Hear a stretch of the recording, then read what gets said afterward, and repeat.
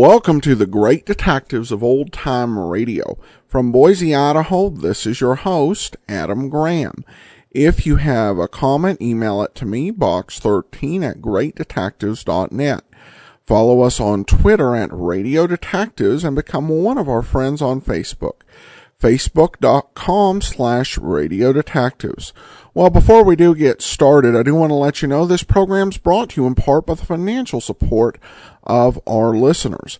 And in particular, I want to thank Jean so much for her support. You can support the show on a one-time basis, support.greatdetectives.net, or become an ongoing monthly contributor, patreon.greatdetectives.net. Well, now time for this week's episode of Dragnet. And before we went out of order for the Christmas show, we went out of order for another reason. I accidentally skipped an episode, so we're going to go back and do that.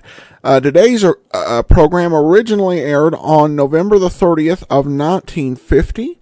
And the title is The Big Car.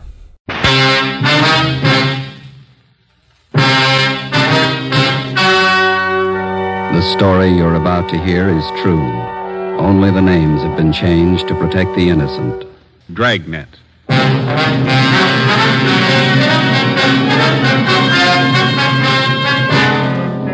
You're a detective sergeant. You're assigned to robbery detail. In 4 months, 15 food markets in your city have been held up and robbed. The bandit is well-dressed, well-armed. Your job, stop him.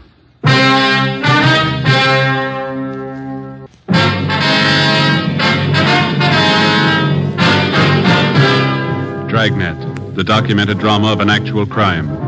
For the next 30 minutes, in cooperation with the Los Angeles Police Department, you will travel step by step on the side of the law through an actual case transcribed from official police files. From beginning to end, from crime to punishment, Dragnet is the story of your police force in action. It was Monday, February 12th. It was cold in Los Angeles. We were working the night watch out of robbery detail. My partner's Ben Romero. The boss is Thad Brown, chief of detectives. My name's Friday. It was 9:48 p.m. when we got to room 25A. Interrogation room. Have a chair, Mr. Pollard. Yeah, thanks. Now, what is it that you want to tell us, sir? Well, you have a cigarette, please? Yeah. Here you are.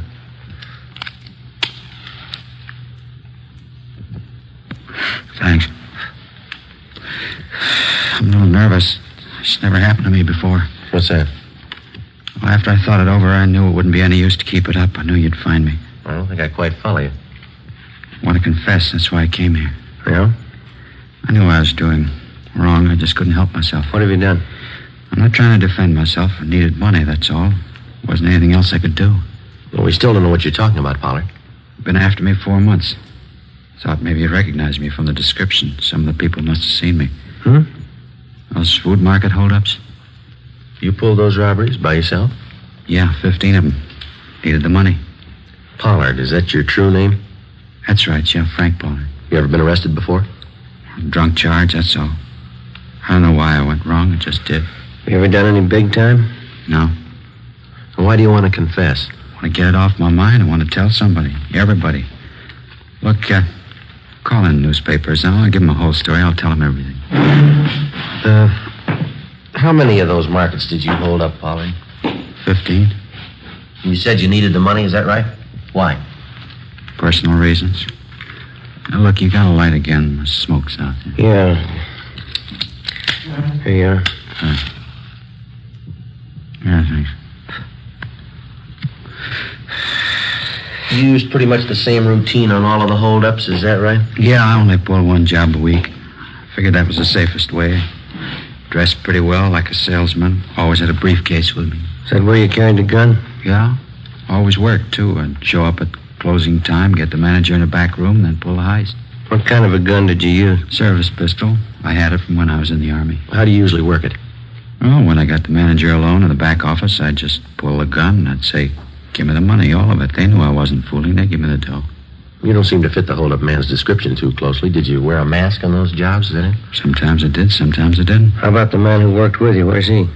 Wasn't anybody else, just me. Worked him alone. That's where you cops are wrong. You thought there were two of us, didn't you? We thought so, yeah.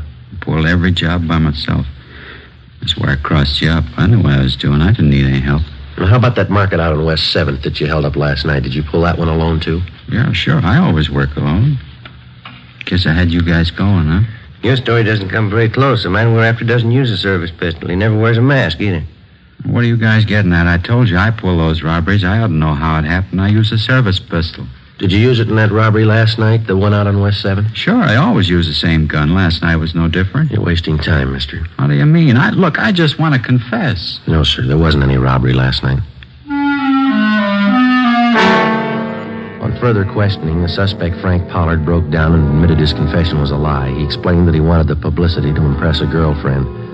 We had him fingerprinted and delivered him to the Georgia Street Hospital detail. It was filed on and then removed to the psychopathic ward at the county hospital for further examination and treatment. Our 4-month-old search for the market bandit went on. In the 2 weeks that followed, we tracked down more leads. They led nowhere. The real market bandit was still at large. On the night of February 25th, he hit again, this time at a supermarket out on Santa Monica Boulevard. We interviewed the manager, a Mr. Harry Talbot, in his small office at the rear of the store. I guess I should have known better. I got the bulletin you sent out on the guy, his description, everything. I just wasn't thinking, I guess. He came in the market just before closing time, is that right? Yeah, a couple of minutes after 8. Looked well-dressed, had a briefcase under his arm. I fell for it like the rest of them. I thought he was a salesman. Well, how about the man's description, sir? About 5'11", 170 pounds, I guess. Gray suit. It's the same description you had printed up in the paper. Mm-hmm. Was anyone else around when the man came in the door? One of my clerks, Everett Smiley. He saw him leave and get in a car right after the robbery. Is this clerk still around? We'd like to talk to him. Oh, he went down the street a minute. He'll be right back. Mm-hmm. Yeah, maybe that's him. Yeah?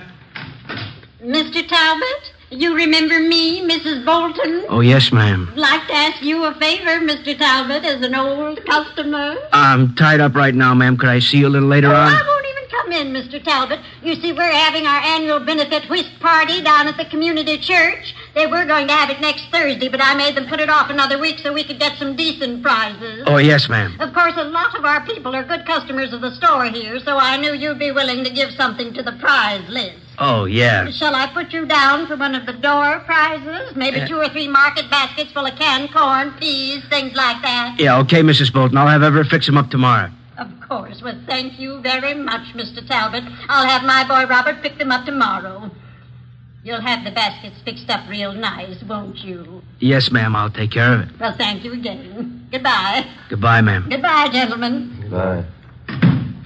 Mr. Talbot, I wonder if you could tell us what happened after you got back here in your office with the hold-up man. Well, it happened pretty fast. He reached into the briefcase he was carrying like he was going to get his order book, and he came up with this gun. He told me to open that safe there. But I stalled. I said I didn't know how. I see. And that's when he started telling me what he'd do to my family, my wife, if I didn't open the safe. He knew all about us, my address, my wife's name, my kids. He said he'd get them if I didn't do what I was told. Same M.O. Never failed him.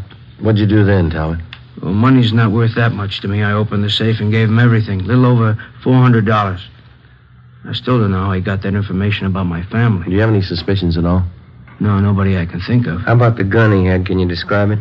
Well, just like you have it listed in that bulletin on him. 38 revolver, blue steel, long barrel. Mr. Talbot. Come on in, Ev. Officers, this is my clerk, Everett Smiley.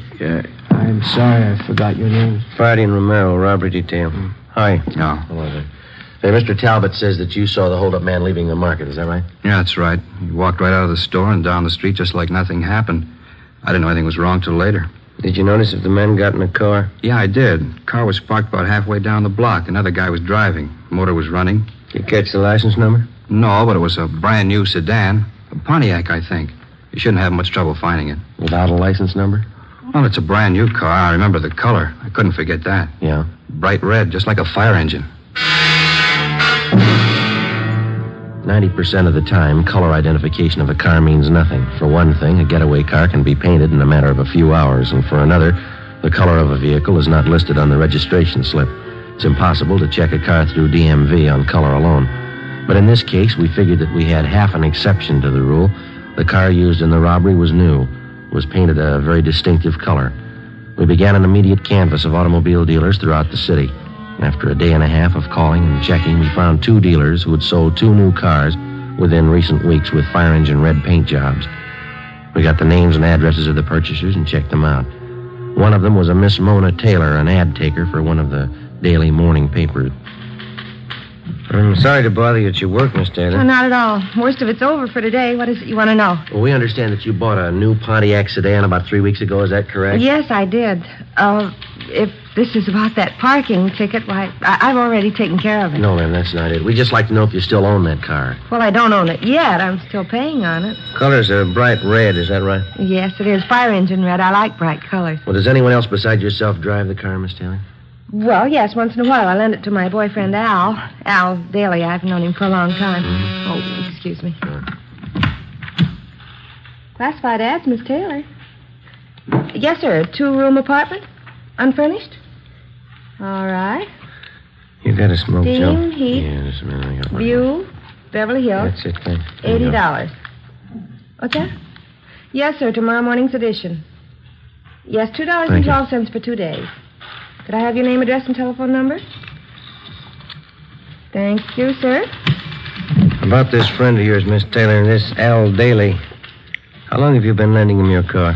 Since he got his new salesman's job. He has to make night calls on customers out in the valley, so I let him have the car, usually about once a week. When's the last time that he borrowed the car, miss? 2 nights ago. From Mona Taylor, we got the address of her boyfriend, Al Daly. We located him in a rooming house on South Boulevard Avenue. He admitted he borrowed the Taylor girl's car the night before, but he denied that he drove it anywhere in the vicinity of the robbery. How about your friend, Jimmy Bray? I don't know. I loaned him the car, that's all. He gave me $30. Well, that's an awful lot of rental money. Why did he need a car so bad? I don't know. Why don't you ask him? Where's he stay? Bartlett Hotel. 8th and Flower. Mm-hmm. You going over to see him now? That's right. Why? Well, I thought if you were going over there, you wouldn't mind taking this with you. He left it in the car when he brought it back. His briefcase. Let's have a look. What's the matter? What's all the fuss about a briefcase? Joe? Mm-hmm. What is it? Let's see. All right, you got an answer for that, Daly? Sure a funny place to keep a gun. We took Al Daly downtown where he was held for questioning. We had a stakeout placed on his rooming house. We had both Daly and Bray checked through R&I. No criminal record. The briefcase and the .38 revolver were booked as evidence with the property clerk. There was no record or prints on the gun. The Taylor girl's car was impounded to be checked for fingerprints. 7 p.m., we drove out to the Bartlett Hotel on 8th and Flower. The room clerk confirmed the fact that Jimmy Bray was a registered guest at the hotel. You want to call the office, Joe? Yeah, all right, I'll do it. You got change? Yeah, I think I have. Yeah, okay.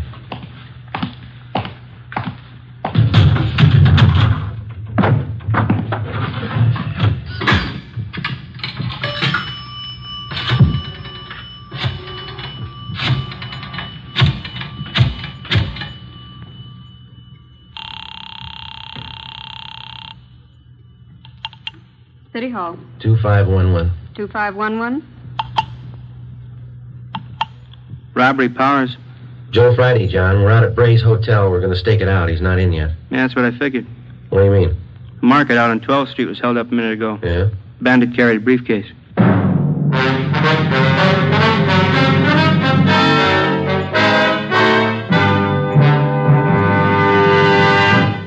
You are listening to Dragnet, authentic stories of your police force in action.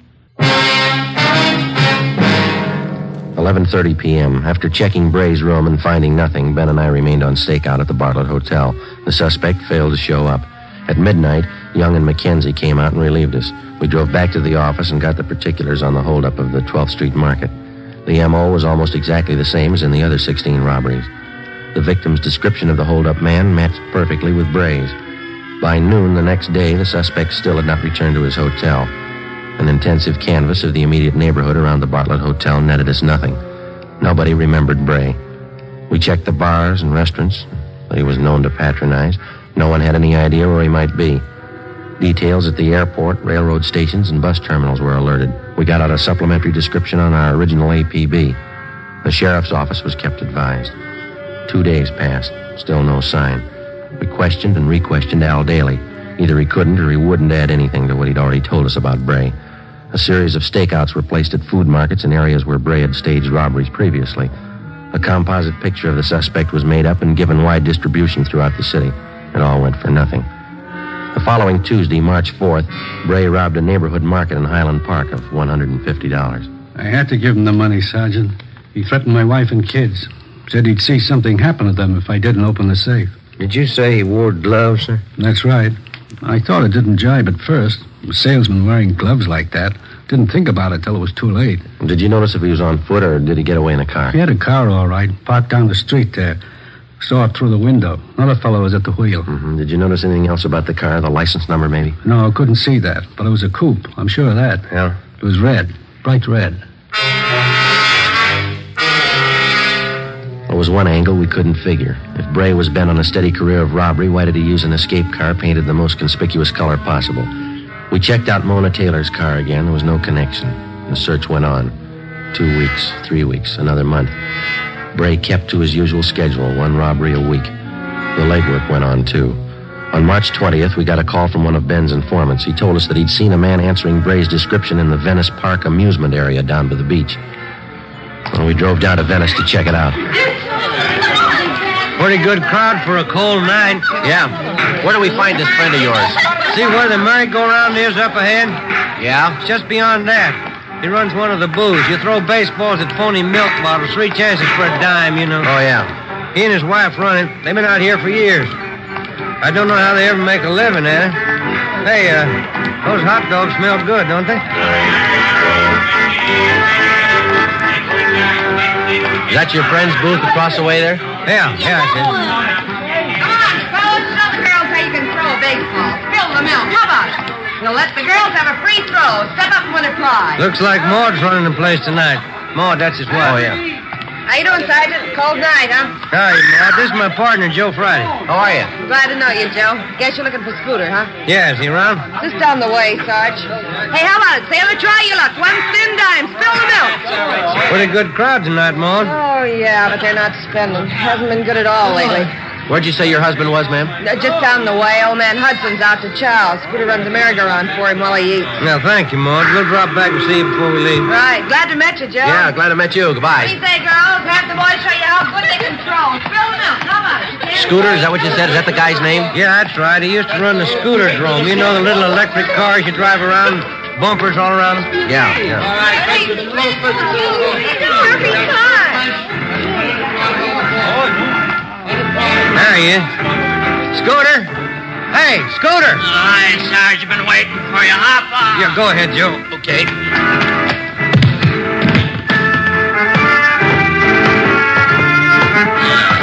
How you doing, Sarge? Good to see you. Scooter, my partner, Joe Friday. How are you? Yeah, glad to know you, Joe. I guess we can talk here as well as any place, huh? Sure. What's the story, Scooter? It's like I told you on the phone. Murphy down at the Penny Arcade, he noticed the guy first. He pointed him out to me. He sure hits close to Bray's description. Well, when did you first see him? Oh, 2 nights ago. I wasn't so sure it was Bray the first time. And then I saw him last night. That cinched it. I didn't hear that. I say I saw him last night. That cinched it. Oh. Well, when did this Murphy, was that his name? When did he first see him? About a week ago. He's got an eagle eye for strangers who hang around. Murphy thinks the guy's staying out here someplace. Is there any idea where? Yeah. Hey, just a minute. No jumping around like that, son. Now you'll fall off and bang your head. Kids. Where'd you spot this man, Scooter? Same place Murphy did it. He's hanging around the shooting gallery down the way.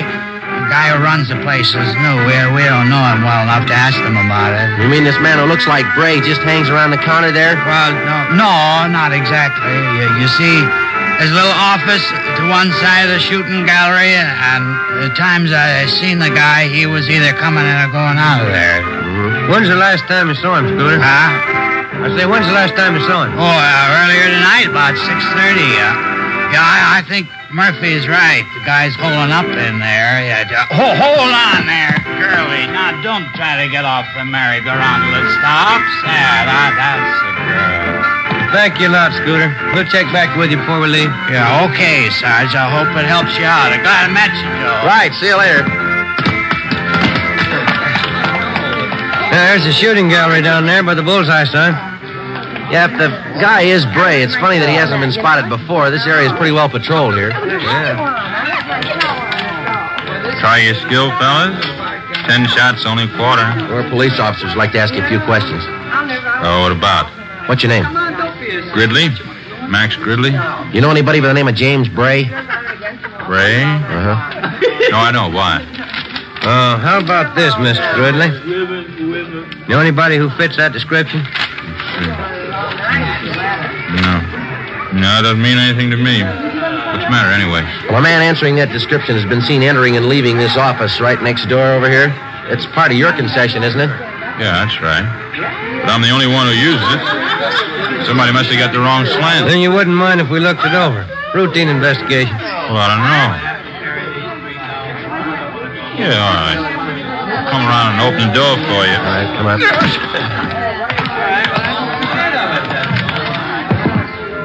It's just a cubby hole, as you can see. Kind of use it as a storage place. Sometimes have my lunch in here. Take a nap once in a while. Looks pretty well lived in. All those clothes are yours, Mr. Gridley? Yeah, that's right. Why? Hey, Mac, how about a load on this thing? Oh, it's a customer. Excuse me a minute. Be right back. Yeah, go ahead. Hey, Joe. Yeah. Over here, have a look. This towel. Yeah. Look at the name stenciled on it. Bartlett Hotel. 9:30 p.m. We advised the shooting gallery operator not to attempt any phone calls. Then I called the office, and Ricketts and Powers came out to help us with a stakeout on the shooting gallery and the adjoining office. Ben and I covered from the Penny Arcade directly opposite the shooting gallery. Ricketts and Powers were staked out 2 doors away at a stand that advertised handwriting analyzed, 25 cents. We waited. Ben munched on a bag of popcorn. 10:30 p.m., no sign of the suspect. 11 o'clock, still no sign.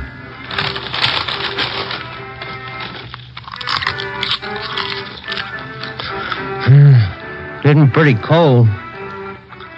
Everybody going home? Yeah. You got any more of that popcorn there? Oh, yeah, here you are. There's 2 pieces left. Very good. Must have been. Not much in there now. Oh, I'm sorry. I can get another bag. Machine's right over there. No, turn it off. How about some peanuts? No, thanks. Oh, sure there's some in there, Joe. Want some? No. Sure would like to see Bray show up. Hate to spend the night staked out here. Hey, wait a minute. Look. Huh? The shooting gallery. The guy in the blue suit? He's talking to the manager. He's going around the side door. Yeah, come on. He's going inside. All right, hold it right there, mister. Joe, watch it. Ricketts, Johnny, cover the back. Hi, Joe. I'll get the door. All right. Come on, let's hit it. Yeah. What out the back? Come on. Yep. Hold it. Johnny's got him. Yeah.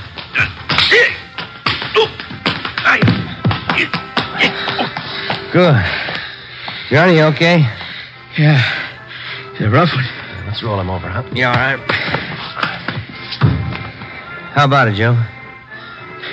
Short, dark complexion, fat. What do you think?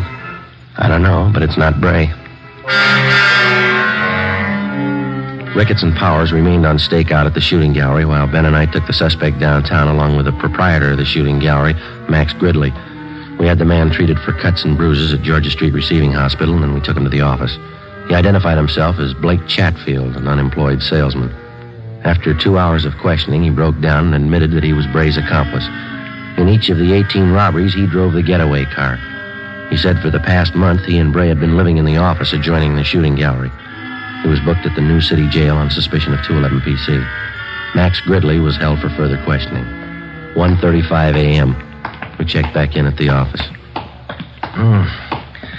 Guess I had too many hot dogs out there. Yeah, what's the matter? Oh, indigestion. Maybe it was the popcorn. Yeah.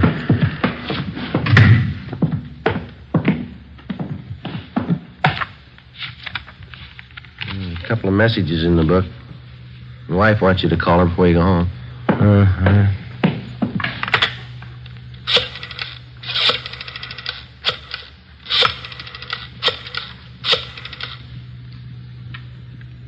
Hello, Amy? Yeah, long night, yeah. What? Loaf of graham bread. Well, I'll try. Okay, dear. Here, bye. Same old thing. Yeah. I get it.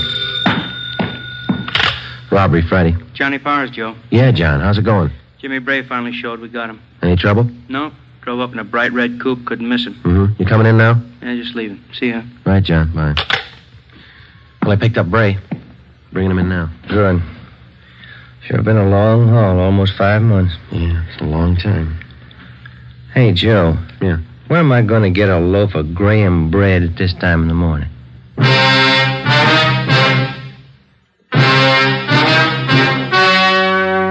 The story you have just heard was true. Only the names were changed to protect the innocent.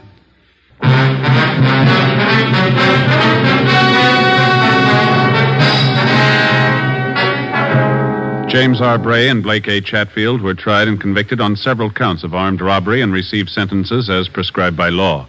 Max Gridley was filed on for failure to register as an ex-convict. Bray and Chatfield are now serving their terms in the state penitentiary. Technical advice for Dragnet comes from the Office of Chief of Police W.H. Parker, Los Angeles Police Department. This is Bob Hope. Can we steal a second?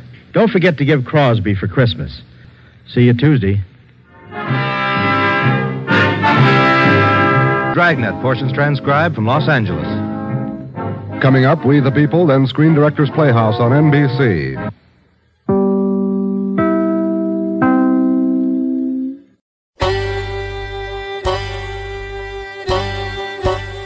Hi, this is Andrew from OTRWesterns.com. I wanted to invite you to come take a look at our site. We stream live OTR Westerns 24 hours a day, 7 days a week, along with putting out podcasts of old-time radio westerns.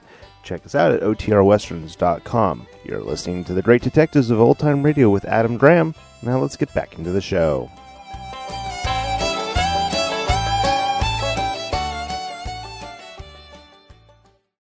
Welcome back. Well, that's something that if you're a criminal, you just have to learn, which is not to be conspicuous. I would make a horrible criminal just because I am just horribly conspicuous. And that's why many of us would not make good criminals. I know, even if that something I would do, and I'm just way too conspicuous to actually make a go of it. So it's a good thing I'm honest. At any rate, we do turn to some listener comments and feedback. And John emails in from Orlando Park, says, great show, Adam. Excellent sound quality and commentary. So I was watching the old Let's Make a Deal TV show with Monty Hall on cable the other night. And as the credits rolls, I saw music by Ivan Ditmars. Judging by the cars they were giving away, the show was from 1972 to 73. I'm sure I've heard his name on your podcast. Glad to see he got a good gig after radio. And yeah, Ivan Ditmars did the music on The Adventures of Frank Race. And it's, probably my favorite organ scores. Really good job. And so, yeah, definitely did deserve to continue to work. And a lot of the people who did music for radio, television may have killed the radio star, or some radio stars, in terms of their career, but it didn't do anything to the people who provided music, because that was still going to be needed over television. We also have a comment on Facebook from Lori, who says, I am actually sorry that Flamande is over. I enjoyed them very much. Does anyone know what that bit of music that plays at every commercial break is? It's right on the tip of my tongue, but I can't place it. Thanks, Adam. I never would have found this series on my own. Well, glad to help, Lori, and so far I'm recording this about nearly 3 days after she asked it. So currently there's no answer. So if you know the answer, email it to me and I'll share it with everyone so that we know what that piece was. All right. Well, that will do it for now. Join us back here tomorrow as we bring you another television episode of Dragnet. It'll be the big cast with special guest star Lee Marvin. A very good televised episode of Dragnet, so be sure and watch that tomorrow.